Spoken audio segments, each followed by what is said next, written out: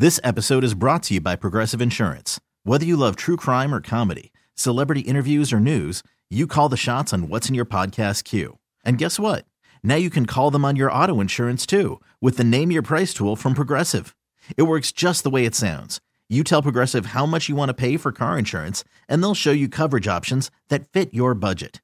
Get your quote today at Progressive.com to join the over 28 million drivers who trust Progressive. Progressive Casualty Insurance Company and Affiliates. Price and coverage match limited by state law. We in the field like all day like all night like. Here we go. Keep it on. This is the Cleveland Sports Beat Podcast with James Rapien and Daryl Ruiter on 923thefan.com. What up, and welcome into another edition of the Cleveland Sports Beat Podcast. I'm James Rapien. He is Daryl Ruiter. We are your beat writers for 923 The Fan, 923thefan.com. We do this podcast each and every week, and we got a ton of football, Browns, handshakes, media interaction to get to on today's show. A quick reminder to subscribe iTunes, Google Play, Stitcher, and wherever you get your podcasts, including the radio.com app and each and every podcast posted to the website at 923thefan.com.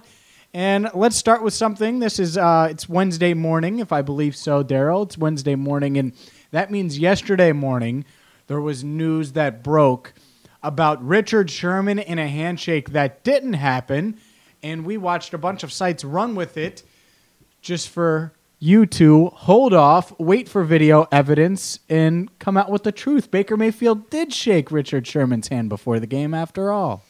Well, this is what's wrong in our business. A reporter, Michael Silver, who, by the way, has a legitimate axe he grinds any chance he can get against the Cleveland Browns because he's still salty. His boy, Hugh Jackson, who originally told him Baker Mayfield was an asshole, anytime he can write that Baker Mayfield's an asshole, he does. That's what Michael Silver does. And so Richard Sherman gave him a fabulous quote. It was a great quote, talking about how Baker snubbed him, didn't shake his hand. So Michael goes around the locker room and gets a couple other 49er players to say that Baker's an asshole and didn't shake anybody's hand. And what does he do? He writes a big story about what an asshole Baker Mayfield is, and the reason everybody wants to shove it up his ass is because he's an asshole. That's what Michael Silver wrote yesterday, and he wrote it on the league's platform. Well, I got asked about it with Ken and Anthony. I was on with Ross Tucker in his new radio.com webcast that he does in the morning. And I got asked about this. And I couldn't find video of it anywhere until about mid-morning. I started checking the 49ers accounts because, the teams are always, posting behind-the-scenes stuff on their social media accounts. So just on a whim, I'm like, what the hell? Let me see what the 49ers posted last night because I didn't remember seeing anything from the Browns accounts. And lo and behold, what do you know? There's Baker Mayfield shaking hands and hugging people from the 49ers. Mm-hmm. Okay. I'm not seeing where the issue is here. I didn't see anything that I would consider to be disrespectful or a snub. Because that was the whole crux of Silver's article is Baker Mayfield doesn't respect his opponents. Baker Mayfield does not respect the game of football. And he doesn't respect the game at the professional level. Yeah, I mean, that's exactly what Sherman said in one of the quotes is respect the game. Right. And Baker is a punk that doesn't get it. He's a young kid that's got to be humbled because he has all these commercials and all the hype around the Browns and all. And he's got an attitude and a chip on his shoulder. He says what's on his mind, and that's unique, especially at quarterback. Listen, Baker Mayfield's not a saint, okay? Baker Mayfield doesn't get how to deal with the media. He doesn't understand that not all the media is the enemy. However, when Michael Silver does what he did yesterday, I completely get why Baker Mayfield says the media is the enemy, and I totally get why Baker treats us in the fashion in which he treats us because of stuff like that. Yeah, to me, because off of that article every national talk show ripped Baker about how he doesn't respect the game, how he needs to be humble, how he needs to play the game and be nicer and all these things. He's immature. He doesn't get it. And I'm going to be honest, that shit pissed me off yesterday. It really did. I was in a foul mood the whole day. A, because I had to spend my whole day looking for video over this stupid thing so that I could verify with my own two eyes that either Baker was an asshole or this got completely blown out of proportion, as in our aggregation society of media happens all the time. This happens all the time where something gets blown out of proportion because people don't fail to fact check and they don't fail to do the homework and say, I don't know, let's take a minute before we just write articles ripping Baker. Let's figure out if he actually did what is alleged. Yeah. Look, there's a couple things here. The first one, you're right. That's what we do in society. That's what it is now. It's, all right, this happened. NFL.com has it up. We're not going to look for a video. We're going to say, according to a report from Michael Silver, boom. And now we have our article, and now suddenly Baker Mayfield is a whiny, bratty, entitled number one draft pick, not a two-time walk-on that has busted his butt and found a way. You know, it's the exact opposite. And Colin Cowherd takes a victory lap. Yep. And all these guys that have criticized him take victory laps. And the reality is no one for a second, I think maybe Anthony did, just because I heard them, no one for a second said, you think Sherman is accurate here? Let's consider the source. Let's consider what Richard Sherman is now. He's the guy who chased Tom Brady off the field, and said, come at me, bro. He's the guy that called A.J. Green overrated in 2011 just from to toast him in 2015 in a huge comeback. Like, there's just all these things. Like, in Richard Sherman's was a great corner. He's still a good corner. But you got to consider that source, and they didn't take the time to do that. And then on the other side, it's very clear, if I'm the Browns and if I'm Baker, they want to tear you down, man. That's it. Like, and I'm gonna crush the team here in a second. Everybody's doing victory laps. But most everybody's doing victory laps after that loss. After all the offseason hype, everyone is waiting for Baker Mayfield to fail. Everyone's waiting for the Browns to fail because that's what we in the media do. And again, it's just another thing that sucks about our business is that. And it's a societal thing, too. We build people up so that we can tear them down and do victory laps on them. And that's just so wrong. And I tweeted this yesterday. If you want to criticize Baker Mayfield because he's completing 55% of his passes, that's inbounds, that's fair. You want to criticize him because he sucked Monday night, was 8 of 22 for 100 yards, and threw a couple of picks, that's fair. That's inbounds. Those are tangible things that are absolutely fair to criticize.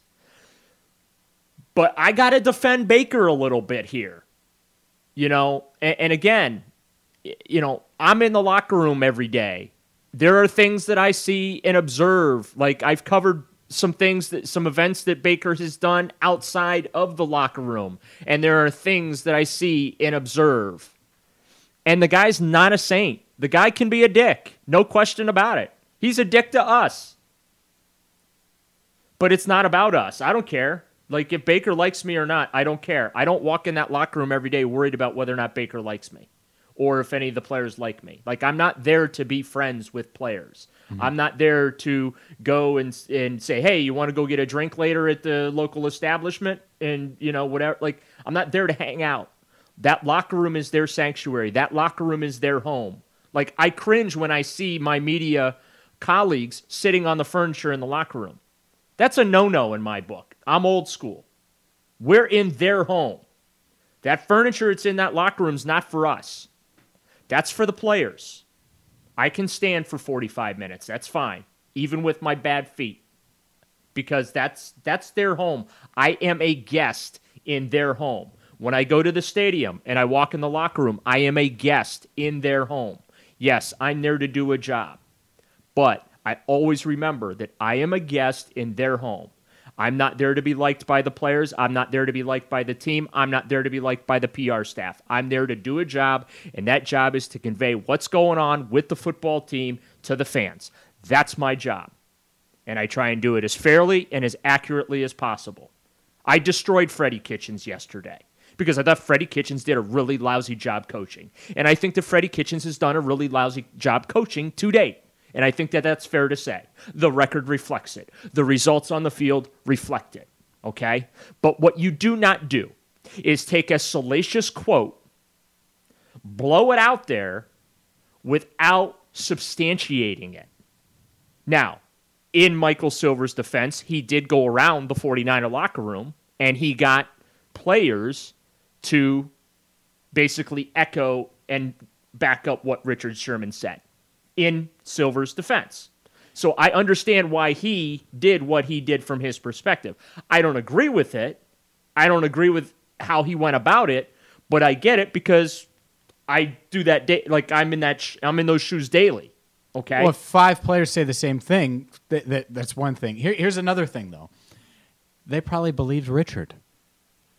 Like, I think Richard, deep down, thinks that, he got disrespected at the handshake line. Richard he thinks that. He doesn't think he's wrong, and that's crazy. But Richard has what Baker has, okay? He has the everything's an affront to me, everything's disrespectful to me. You know what I'm saying? Sure. He's got that chip. He was drafted later. He was a 5th-round pick, I think. Yeah. Baker has it, too. And I'm not saying that's a bad thing, but it can be somewhat detrimental. And this is what I said about Baker, too, is he's got to find a way. Tom Brady does it masterfully, okay, with that whole 6th-round thing and using that as his fuel, and that's the fire that constantly burns within him to be great. Mm-hmm. I think what Baker needs to learn how to do is how to channel that and also how to properly express that. You know what I'm saying? Sure. Well, and that's he has to mature. Right. But like some of the criticism is valid. He does need to mature. Maybe he did. Maybe he wasn't as focused in the offseason as he could have been. But now we're in the season. And the thing that to me, and I'm not going to say it's surprising, but it's very clear. The national media is just waiting for him to fail. Absolutely, they are waiting for the Browns to fail. Every time the Browns lose, you see it. Waiting, and part of it's there on national TV, but the other part of it, waiting for Odell Beckham to get moved, waiting for John Dorsey to admit failure. Waiting for all this stuff to happen. And honestly, I think it's insane how quick people have went from, Baker's easily the best quarterback in that class, to, is he 4th? Like, I'm seeing Josh Allen, I'm seeing Lamar Jackson, and we're going down the line. Sam Darnold, who hasn't played all damn season, is suddenly better than Baker. Like, no. Let's think about what Baker's trying to do. Let's dial it back. Let's go all the way back to when he was drafted. He's trying to turn around an organization that sucked for 20 years. Much easier said than done. Like, the Jets have made 2 AFC title games in the past 12. Like as bad as they've been much more successful than the Browns. Well, the whole league's been more. The Washington Redskins have been more successful than the Browns. The Bills went to the playoffs a couple of years ago. Like the Ravens, that's literally the definition of a winning organization. So Baker's trying to do something that none of these other quarterbacks are challenged with. And that's why when you get drafted earlier, sometimes it's worse. So, all right. Well, it is worse. That's why you got drafted earlier. You're not walking into a great situation. When you go number 1 overall in the draft, you're never walking into a great situation. That means that team was the worst team in the league the year before, and that they're a mess. And you have to go in there and help be part of the solution. And I do believe that Baker is part of the solution. That's not what this is. That's not what this is about. That's not where I'm at. I think Freddie Kitchens can be part of the solution. But Freddie got to get his what together, and he needs to get it together quickly because this season's going to slip away in a hurry if he doesn't. But I think you said it best, James. The media is looking for a reason to pounce and to do victory laps on the Browns at their expense. And Michael Silver's right at the top of that list. Yeah. And that's fair. That is the price you pay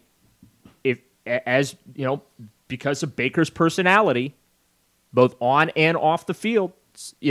I don't have a problem with a lot of the things that Baker does. I kind of get it. Like, he and I are, I kind of get where he comes from at times. So I have an understanding of it. But also it rubs people. I rub people the wrong way. I know that. I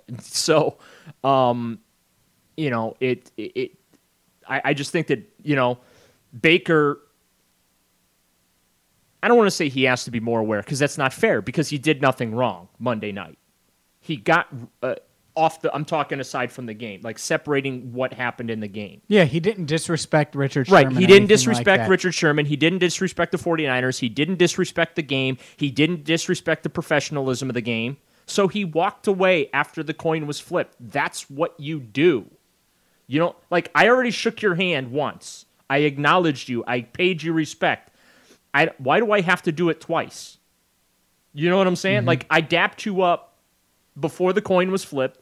The coin is flipped. Now, we just won the toss. I'm getting the football. I got to get myself mentally, whatever, psyched or jacked You're or about whatever. To play. You don't need to shake hands 17 Right. times. All right? Especially when you're hoping to destroy Richard Sherman on a deep ball in the first drive. That's the Right. reality. So I think we're on the same page there with the Baker stuff. Yeah, there's just some stuff that happens in our business that just drives me nuts, and I get it. We're all competing for ears. We're all competing for eyeballs and clicks and all those things. That's how we all get paid. But I just think that the reason why so many players distrust the media and treat the media with disdain and disrespect, and the reason why Baker Mayfield's media sessions with us are uncomfortable as a colonoscopy is because of what happened to him Monday night. He got excoriated nationally for something he didn't do. And nobody bothered to stop and say, wait a minute, is this because we're too busy trying to get the clicks, we're too busy trying to get the we're too busy trying to get the attention and whatever, you know what I mean?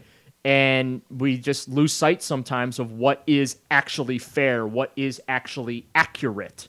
We have a responsibility in the media to be accurate. That's our job, and I've gotten it wrong, and that's not good that I've gotten it wrong. We all have, though. But I just, what happened after that game and the narrative that popped up on every national show that I turned on Tuesday was appalling to me professionally. It really was, and again, I go back to you want to criticize Baker and how he played Monday night, which was terrible. I said, Freddie's got to get it together. Baker got to get it together. Absolutely this offense has to get it together. I don't know what the fix is for the Browns, because they got problems everywhere, but they got to get it together. He's Daryl Ruiter. I'm James Rapien. That Michael Silver report, guess what? It's about as accurate as Baker Mayfield's been this season. Yep. We'll talk about Baker Mayfield's struggles. We'll discuss Freddie Kitchens. Is he in over his head? And are the Browns doomed in 2019-2020? We will talk about that next on the Cleveland Sports Beat podcast.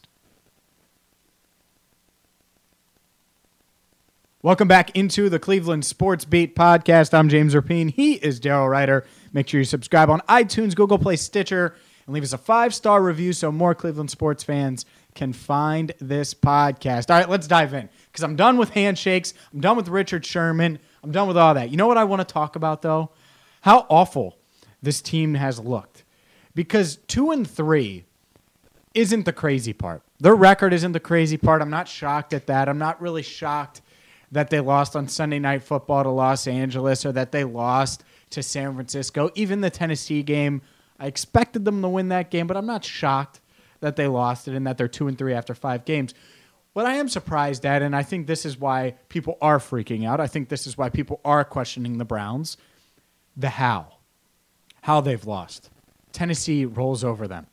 despite being close, a one-possession game, having a chance to tie against the Rams, you didn't look good. The offense looked bad against the Rams. And really, outside of the Ravens game, you haven't looked like the team that we saw at the end of last season.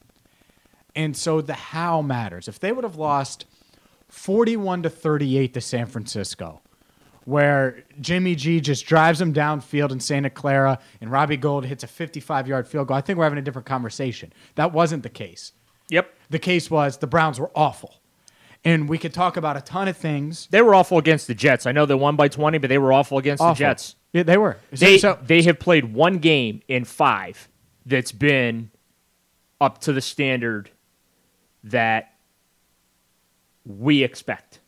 1 in 5, and that's unacceptable. You're right. And so you look at different things. Baker, has he regressed? And that's certainly out there.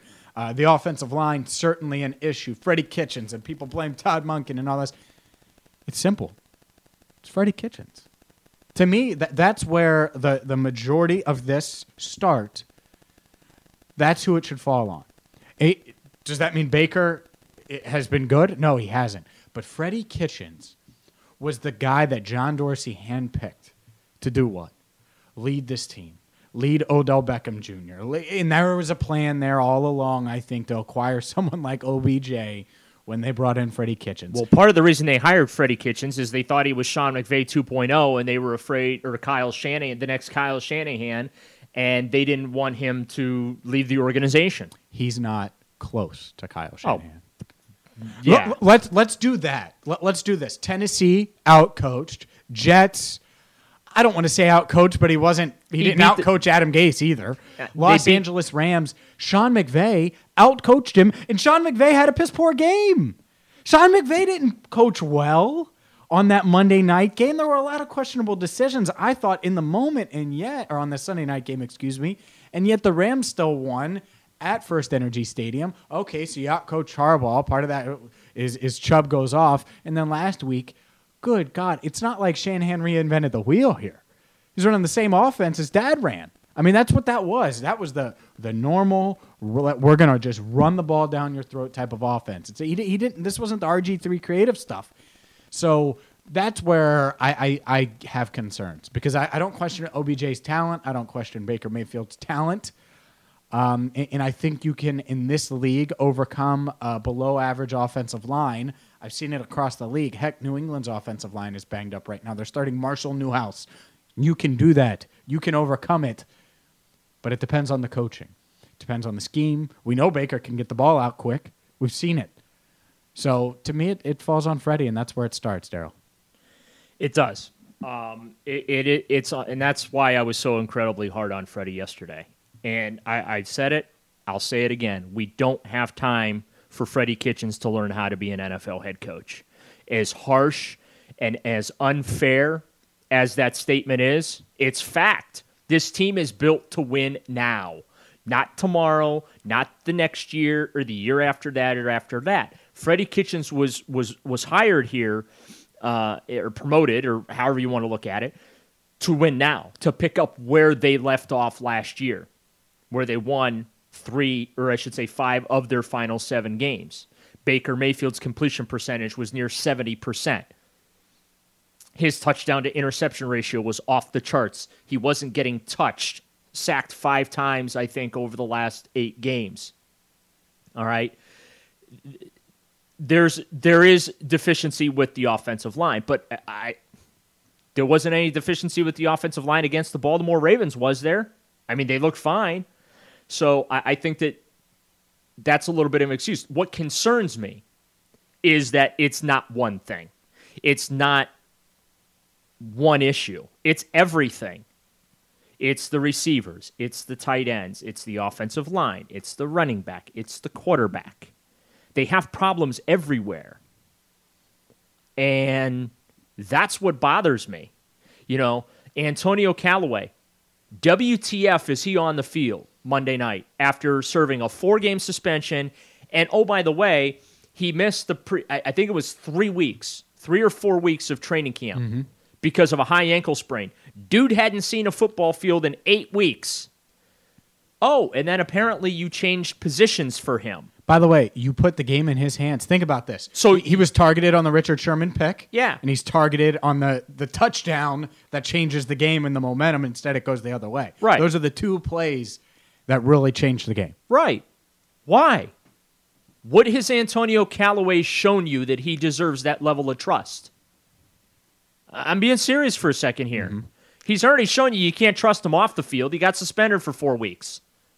And that suspension for 4 weeks wasn't the result of a slip-up. That's a chronic problem.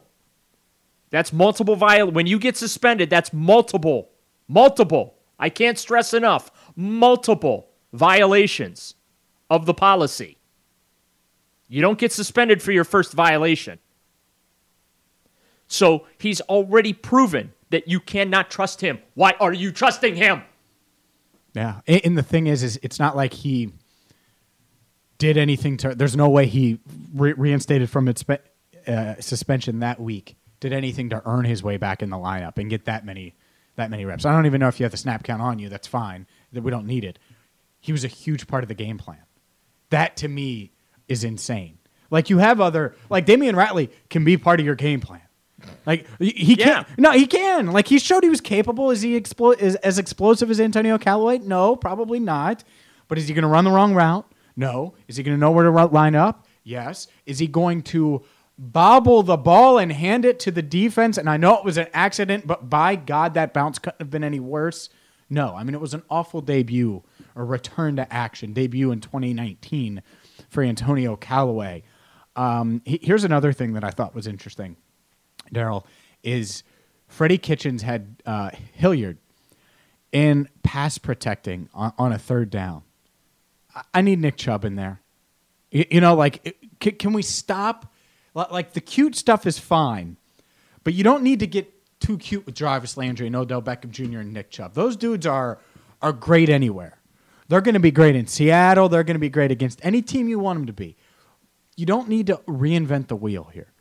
And something as simple as that, Hilliard is not a good pass protector. He's not that big. He's going to get run over by big San Francisco linebackers in blitzing on the edge defensive ends. So why not leave Chubb in there? And I noticed that multiple times, and it collapsed the pocket. And the other part is Baker Mayfield, and I've seen this with other quarterbacks, and I'm sure you have too.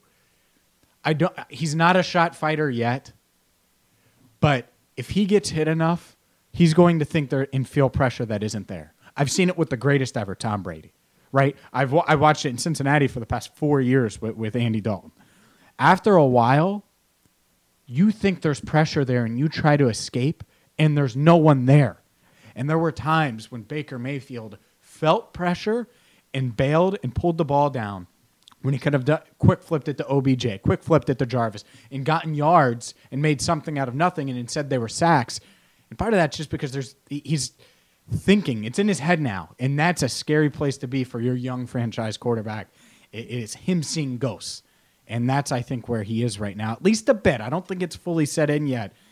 They need to figure that out. And again, it is on Freddie.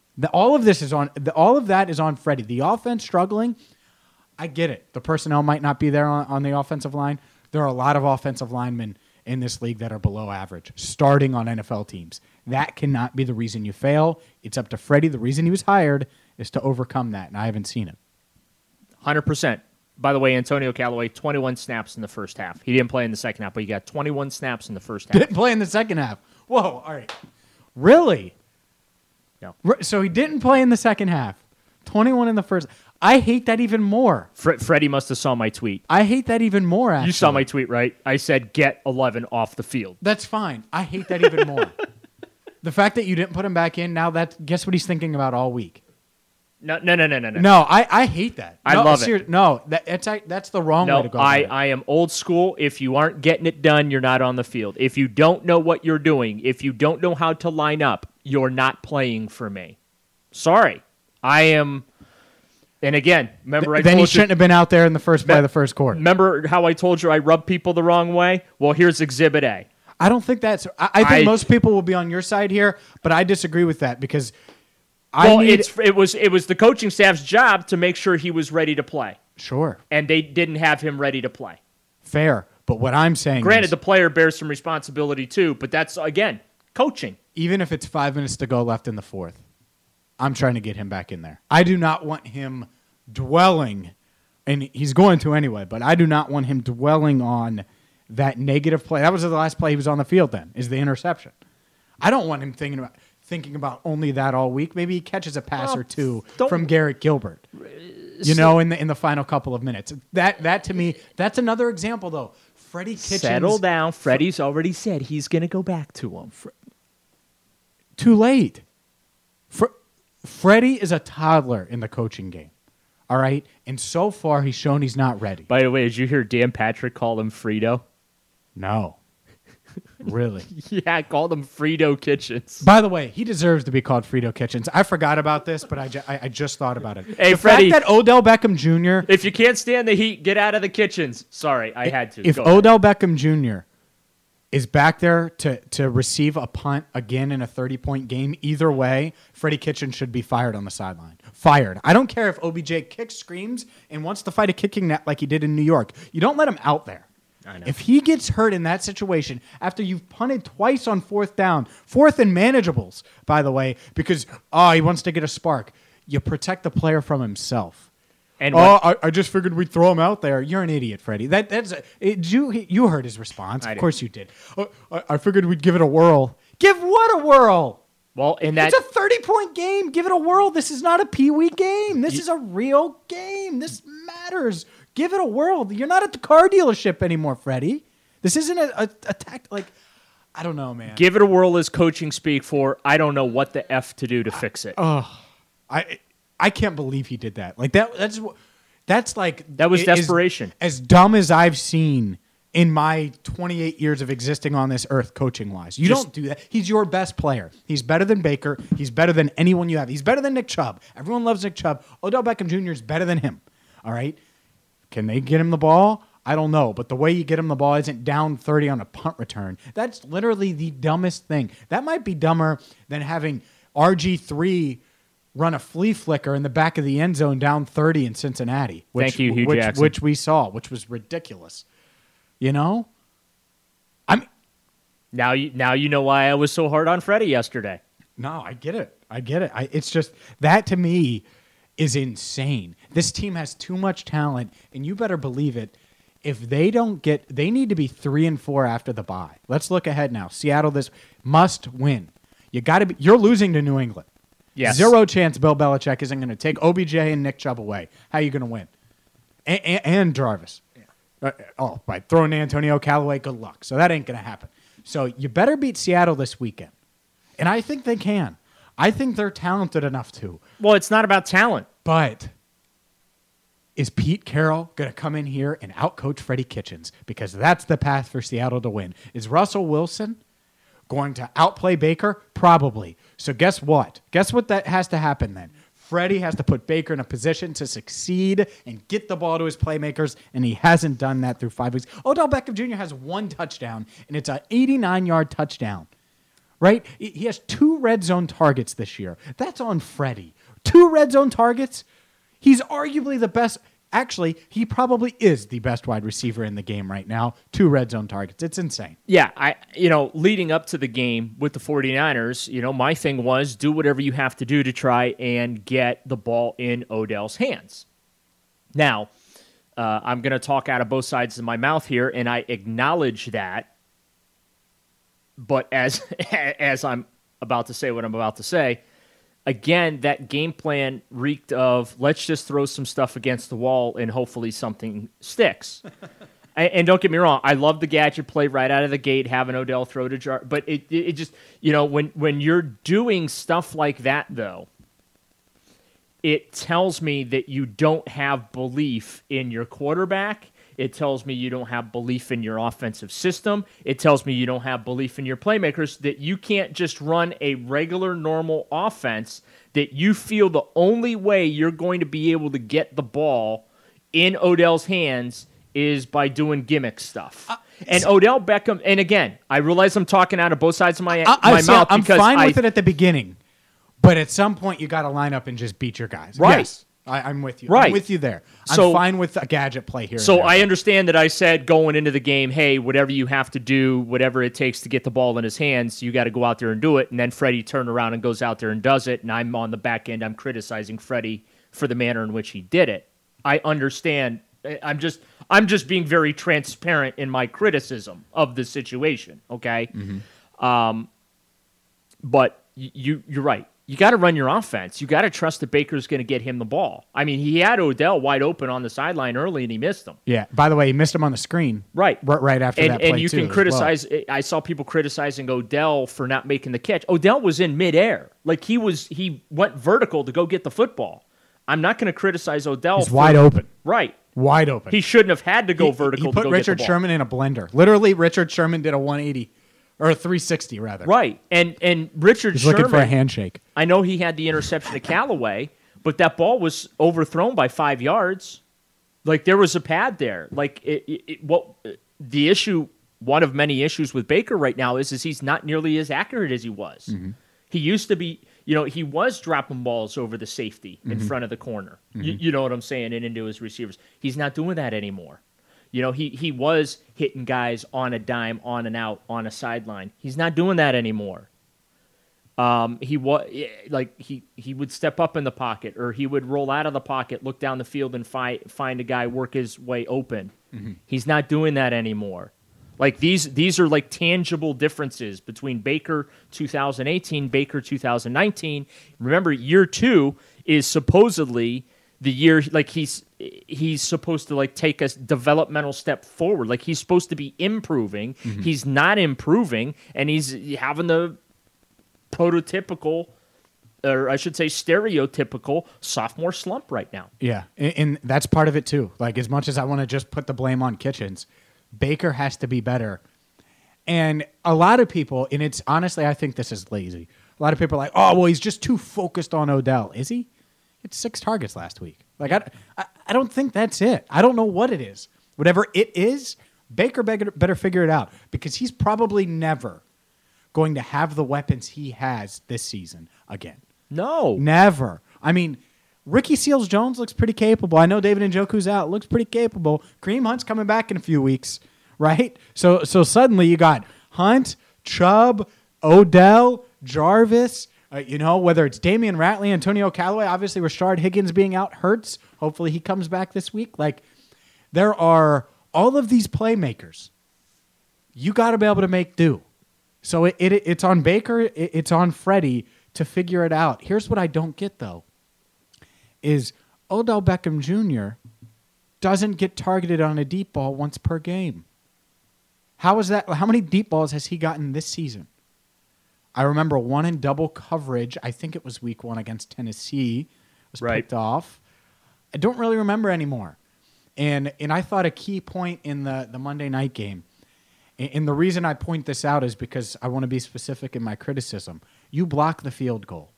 Suddenly you have a little bit of momentum. I would have play action faked deep to Odell, regardless of it. There could have been 12 guys on Odell Beckham Jr., and I would have thrown it anyway. That would have been my play call. I would have been aggressive. That's when you go for it and you throw something at the wall, Freddie. Not when the game's over with 6 minutes to go, 7 minutes to go. Put Odell Beckham Jr. back there on a punt return. To me, people are going to blame Odell. By the way, he's been a good soldier. It's not like he spouted off or anything. And he's got to be frustrated as hell. I would be. I'm frustrated for Odell. He's the best player on the team. Can we find a way to get him the ball? It's not hard. It really isn't. And if they double him, fine. Then have Jarvis go off for 150 yards like he did against Baltimore. Odell's completely okay with that. But this offense cannot be this bad. It can't be.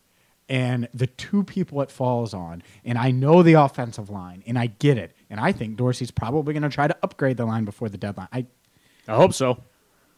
But even so, with as bad as the line was, Baker has to be better, and Freddie has to be way better. And they have to do it together. They're supposed to be each other's boy, right? Baker wanted Freddie. Freddie obviously wanted Baker. He's a big idiot. It was all fun and games last year. Well, you better figure it out. because now, and I get the schedule's been hard, now you have a must-win. You go into the bye 3-4, and you can feel pretty good about yourself because you or go not into the bye, but you go after that New England game 3-4 because you go into the bye 3-3. I honestly think they're staring down the barrel of 2-5. If they go 2-5, they're done. I'm with you. You can't be 2-5 because at Denver is going to be a tough game. Buffalo is going to be tough. The Steelers are always tough. Miami, the Steelers again, and then you beat the Bengals twice. The Ravens are going to be extremely tough. Arizona's no slouch, by the way. Kyler Murray's legit. I'll just tell you right now, Kyler Murray could play. So that easy schedule, you can't bank on that. So I agree. I keep saying 3-4 into the bye. I keep thinking the bye's after the New England game because they're going to need a bye after what Tom Brady does to them. Either way, though. Although he looked like he was ready for his AARP card the other day. It still threw for 3 touchdowns. I know. Like bad day for Brady. Brady's done. He throws for 300+ and 3 TDs again. I know it was the Giants, but still. It's like LeBron's over the hill and he drops a triple-double. Yeah, exactly. So, yeah, must win against Seattle. If you go into the bye 3-3, now that I'm looking at the schedule, it's you could collect your breath, take a breath. You'll probably get Rashard Higgins back if he's not back this week after the bye, and really gather yourself and feel good about going into the second half of the year. What do you think? 2 weeks to prepare for Bill Belichick. Does Freddie Kitchens have a shot? No. Yeah, I don't think so in New England either, especially in New England. But you got to beat Seattle this weekend.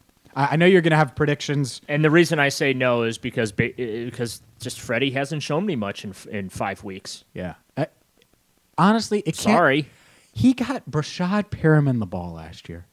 Brashad Perriman, who's known for not being able to catch, a bust. Ask Baltimore Ravens fans about Brashad Perriman. Awful player. Like, they hate him. By the way, he hasn't done anything. I think he has 3 or 4 receptions at Tampa Bay this year. Hasn't done anything. And you can't get Odell Beckham Jr. the ball. Odell Beckham Jr. better have 2 touchdowns this week. Like, I'm so sick. He's so damn good. You said it the first time you saw him practice. You're like, man, he's different. Yeah, he's different. Find a way to get him the damn ball and stop pretending like he's the problem. It's Baker and Freddie, Freddie and Baker. Figure it out. What he said. And even though I say all that stuff, can I confess something real quick before we go? Yeah, sure. I'm all about transparency. I think they're going to win this week. We'll see. I think they're going to win this week. And that might be because when I've watched Seattle this year, they haven't been their best. I watched them week 1. They weren't great against Cincinnati. For Freddie's sake, for Baker's sake, for the Browns' sake, and for just the sanity of everybody in Northeast Ohio's sake, I hope you're right. Let me ask you one question. Are there any ground sweeping changes? No. If they lose 40-10 to Seattle? No.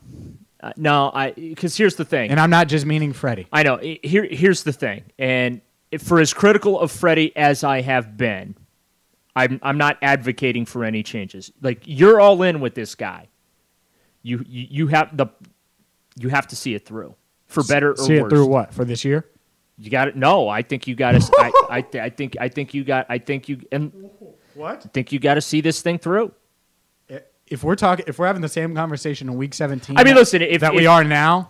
If they go 6-10, if they go 6-10, I think that you might have to consider something. And I don't. But my point is if they're anywhere between 7, if they win 7, 8, 9 games but don't make the playoffs, I think you have to see it through. I think talent alone is going to get them to 8 wins.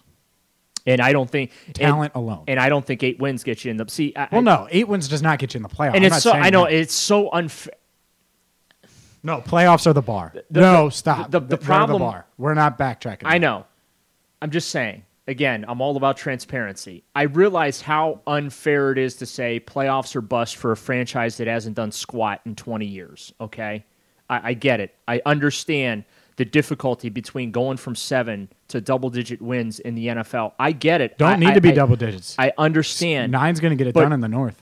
But I just it depends who you beat. They already have the edge on Baltimore. But if you split with Baltimore, anyway, who knows if they could beat anybody right now? Yeah. Keep going. In any event, I realize that my expectations are what they are, and that's playoffs or bust. If they don't make the playoffs, to me, it's a disastrous season because that's what the standard is now. You have, like, the Browns for years had talent deficiency. They had coaching deficiency. They had organizational deficiency. But the most glaring problem was the fact that they had no talent. Mm-hmm. They have the talent. That's what bothers me so much about these losses. And it's not that they're losing. You said it earlier, James. It's not that they lost Monday night. It's the fact that they lost 31-3. It's the fact that Baker Mayfield said F it at the end of week 1 and threw 3 fourth-quarter interceptions. Yeah. You know what I'm saying? Mm-hmm. It looked like they said F it. They looked awful. Right. Outside of week 4, awful. Right. It looked like they said F it in the second half of that game in San Francisco. That's the issue that I have. And that's why I'm so critical. It's not that I'm hating on the Browns. I'm not hating on Freddie. I'm not hating on Baker. I'm not hating on OBJ or Jarvis or Nick Chubb or anyone else. My standard, though, my expectation, we didn't even talk about Nick Bosa. Like, Nick Bosa is what we're waiting to see from Myles Garrett. And I'm criticizing a player that has 27.5 sacks through, like, his first 35 games. Has 7 sacks on the season. But Myles Garrett has never taken over a game to the level that we saw Nick Bosa take over that game Monday night. So, I think it's okay to criticize and be critical when they're not meeting the standard of the talent that they have. And so far, under Freddie Kitchens, this team is not meeting the standard. And that goes beyond just the final score on the scoreboard. That's my whole point with this situation right now. I believe in the talent. Mm-hmm. I honestly believe in the talent. I believe that this is a playoff caliber football team. Freddie Kitchens' job as the coach is to extract that talent and get the most out of it. And he's not doing that. 2 questions very quickly because we got to go. First one, is Hugh Jackson laughing right now? Oh, yeah. Or is he sad? He's victory laughing. That his former players are struggling. I guarantee you he talked to Mike Silver within the last 72 hours. He's victory laughing. Oh, of course he is. So. Okay. 2, what's this team's record this year if Hugh Jackson's the head coach through 5 weeks? Impossible question that I want you to answer. Oof. They're still 2-3. Probably. That's what I say. Probably. Which, honestly, says the state of Freddie Kitchens right now. Yeah. Honestly. I'm just looking at it objectively. By the way. It's interesting. I know we were asking for questions. Oh, yeah, that's right. I forgot about questions. Well, hang on. Not crazy about the response we got. Yeah. So let's do this. What we're going to try and do on the podcast is we are going to try and do a regular mailbag type segment. And we're going to use the hashtag AskCSB. Cleveland Sports Beat. Okay. That's what it stands for. Hashtag AskCSB. Whenever you have a question, fire it off at James or myself, Browns, Indians, Cavs. Use the hashtag AskCSB. We'll hit that hashtag the next time we do a podcast. We'll see what questions are there. Like I said, wasn't exactly crazy about some of the stuff we got. So we'll hold off on it, but that is something that we do want to start doing on this podcast because we do this podcast for you. We appreciate you listening. We appreciate you subscribing. Leave us a 5-star review. Even if you want to tell us we suck, that's fine too. But those 5-star reviews help spread the word about this podcast. But we want to kind of get into that with you guys, answer your questions from our perspectives. We're the ones that are in the locker room. We're the ones that are at all the games and talk to the people that, make the decisions about your favorite team. So, again, hashtag AskCSB, and we will start answering those questions on our next podcast. Yeah, we will fire it up this Sunday. Heck, do it during the game. It doesn't matter. If you have a quick thought, quick observation, quick question, do that with the hashtag, and then next time we record, Daryl and I are going to be together this Sunday. Next time we record, we'll be sure to answer them. He's Daryl Ruiter. I'm James Rapien. Like Daryl said, subscribe, iTunes, Google Play, Stitcher, and wherever you get your podcasts, including the radio.com app. 5-star reviews, always appreciated. Until next time, thank you so much for listening to the Cleveland Sports Beat Podcast. This episode is brought to you by Progressive Insurance. Whether you love true crime or comedy, Celebrity interviews or news, you call the shots on what's in your podcast queue. And guess what? Now you can call them on your auto insurance too with the Name Your Price tool from Progressive. It works just the way it sounds. You tell Progressive how much you want to pay for car insurance, and they'll show you coverage options that fit your budget. Get your quote today at Progressive.com to join the over 28 million drivers who trust Progressive. Progressive Casualty Insurance Company and Affiliates.